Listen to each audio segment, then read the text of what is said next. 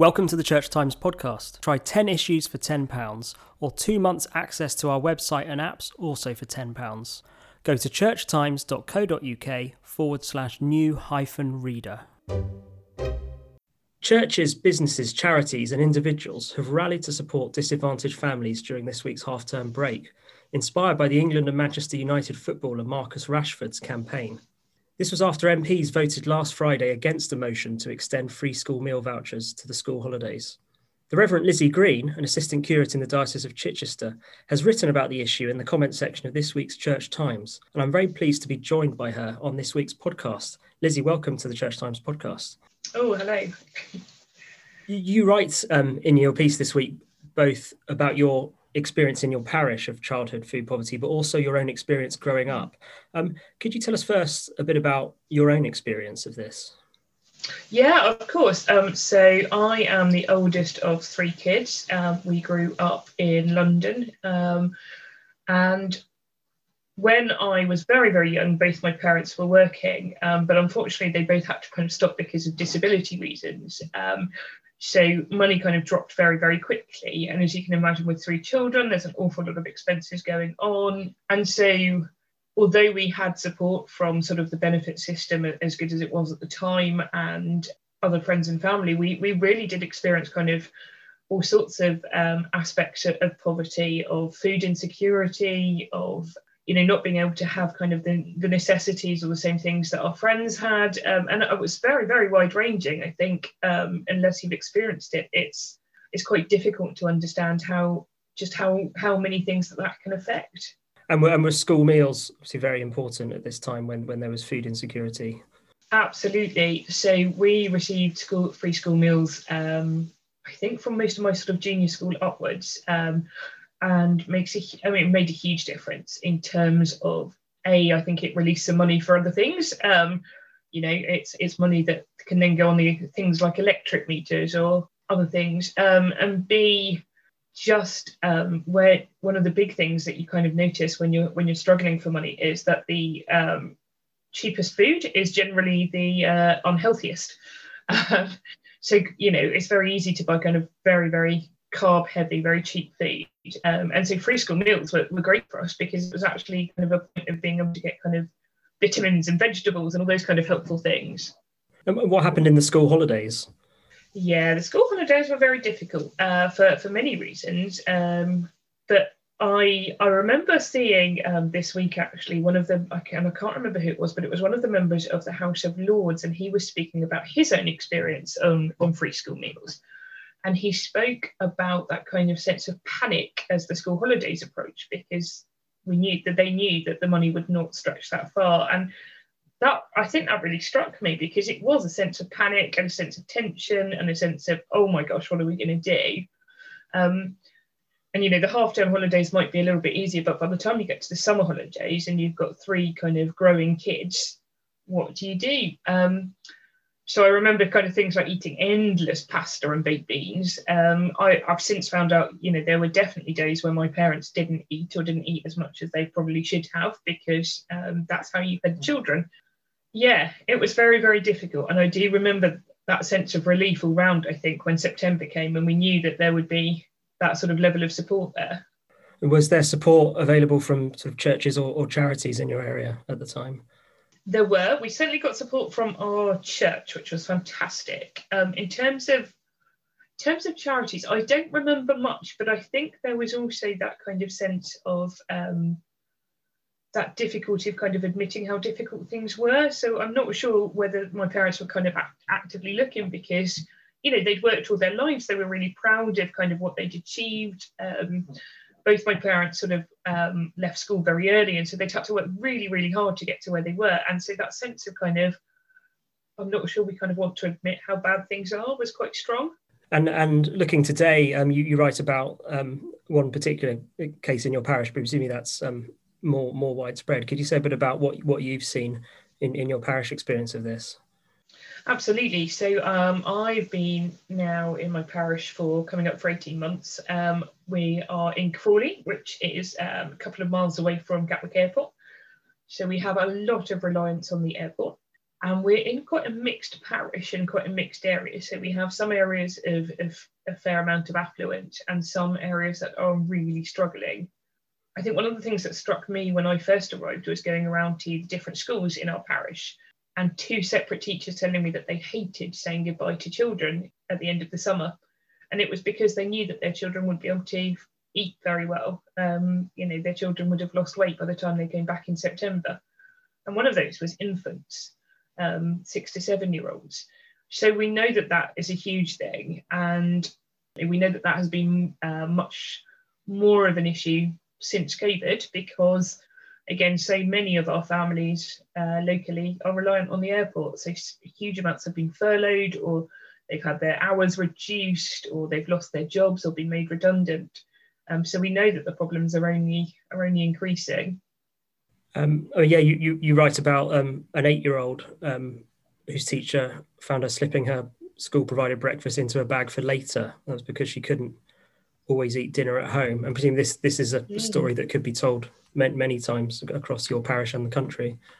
Absolutely. It's far from being an isolated case. And, speaking to kind of youth workers and church leaders across the country, I've heard so many stories about how important it is to support children, because sometimes, that is the meal that they're going to get.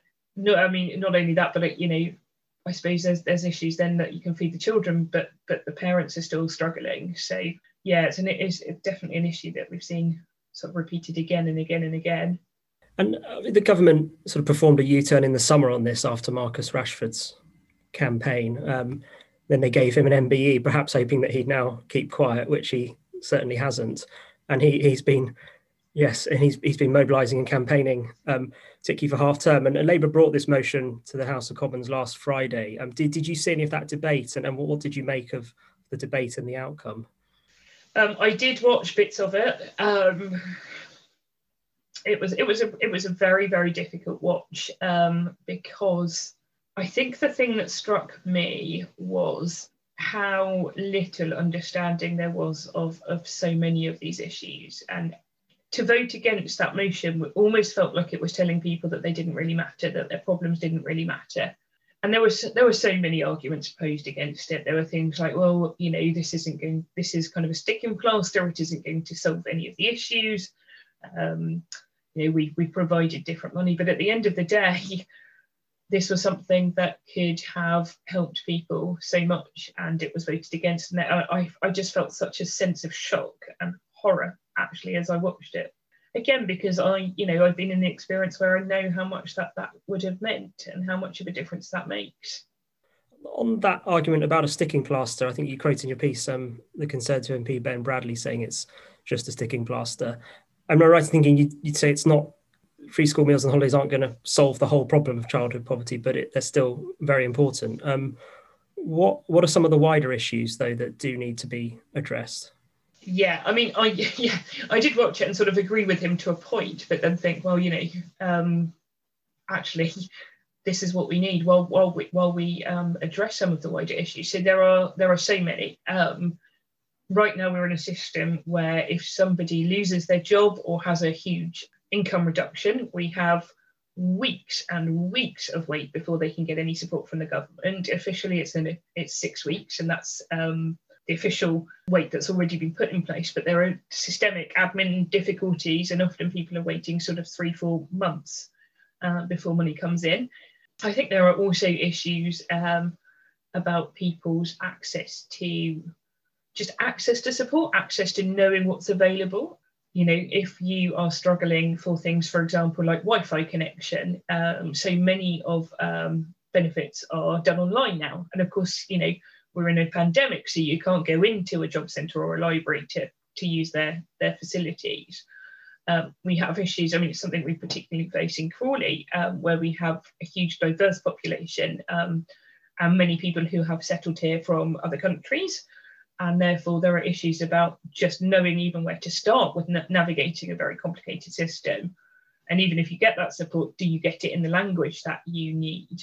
We know from statistics that there are certain ethnic groups that struggle more with access to support and systems. So there are so many kind of structural inequalities that are going on behind this, which really quite seriously need addressing. But on the other hand, and the reason I think that Marcus Rashford's campaign was so important is that while these issues are still carrying on and may take some time to address, we still have children in poverty in this country, which is projected to increase. We're projected to go up to something like 5 million children living in relative poverty in this country. So yeah, while it's not preschool meals won't solve this issue, it may stop children going hungry. And, you know, I feel like as Christians, we're called to do that. That's what we need to be doing, as well as kind of challenging the deeper issues that go on behind it. And what are some of the things you've seen churches in particular doing to address this, or for churches who aren't currently doing something, how can they be helping? So there's been an amazing outpouring across the country of people who are supporting with free school meals, with access to food and other really important things. Locally, for example, we have a baby bank who are supporting with things like nappies and stuff. So again, you know, able to kind of release some of the money for that. So those are huge things I think that we can be doing practically. I think perhaps one of the things we think maybe less about that is also as important is I think one of the things that poverty does is kind of convince you that you don't have a voice or that your voice is not important.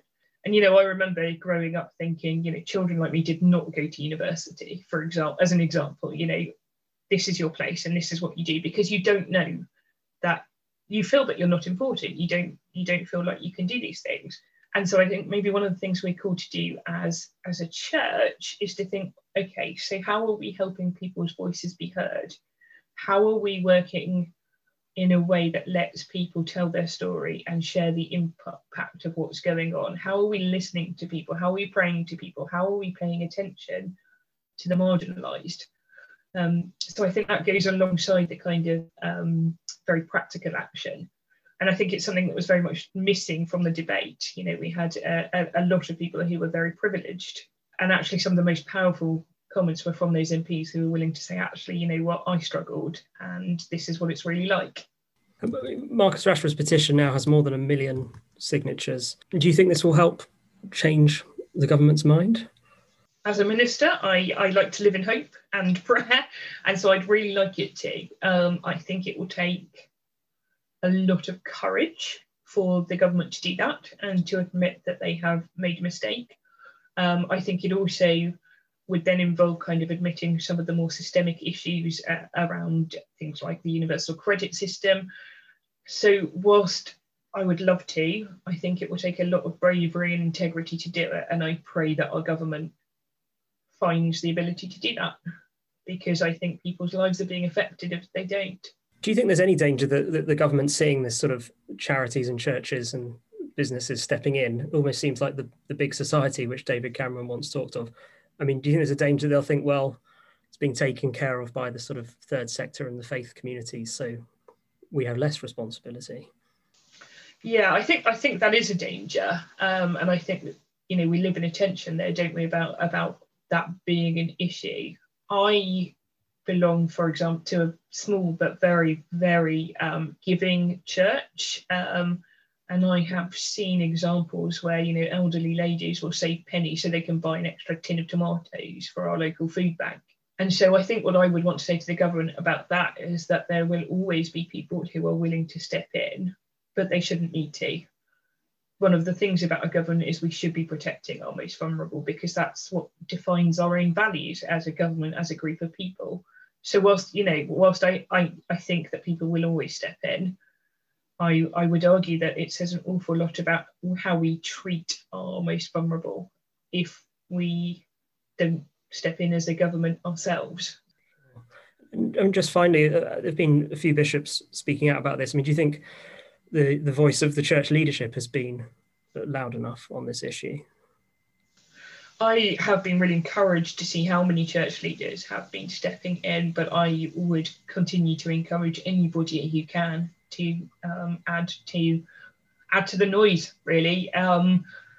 We are called as ministers to protect the vulnerable, to speak out, to love people sacrificially in the way that Jesus Christ did.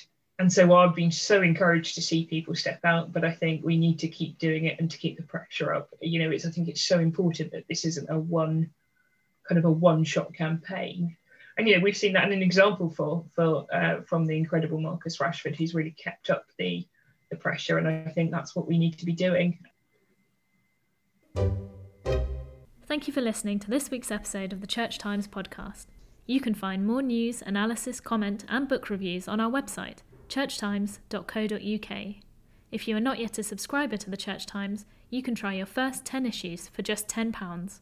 You'll get the paper delivered to your door every Friday, plus full access to our website and digital archive. Go to churchtimes.co.uk/subscribe to find out more. The music for this podcast was provided by Sought After Sounds. Tune in next Friday for the next episode.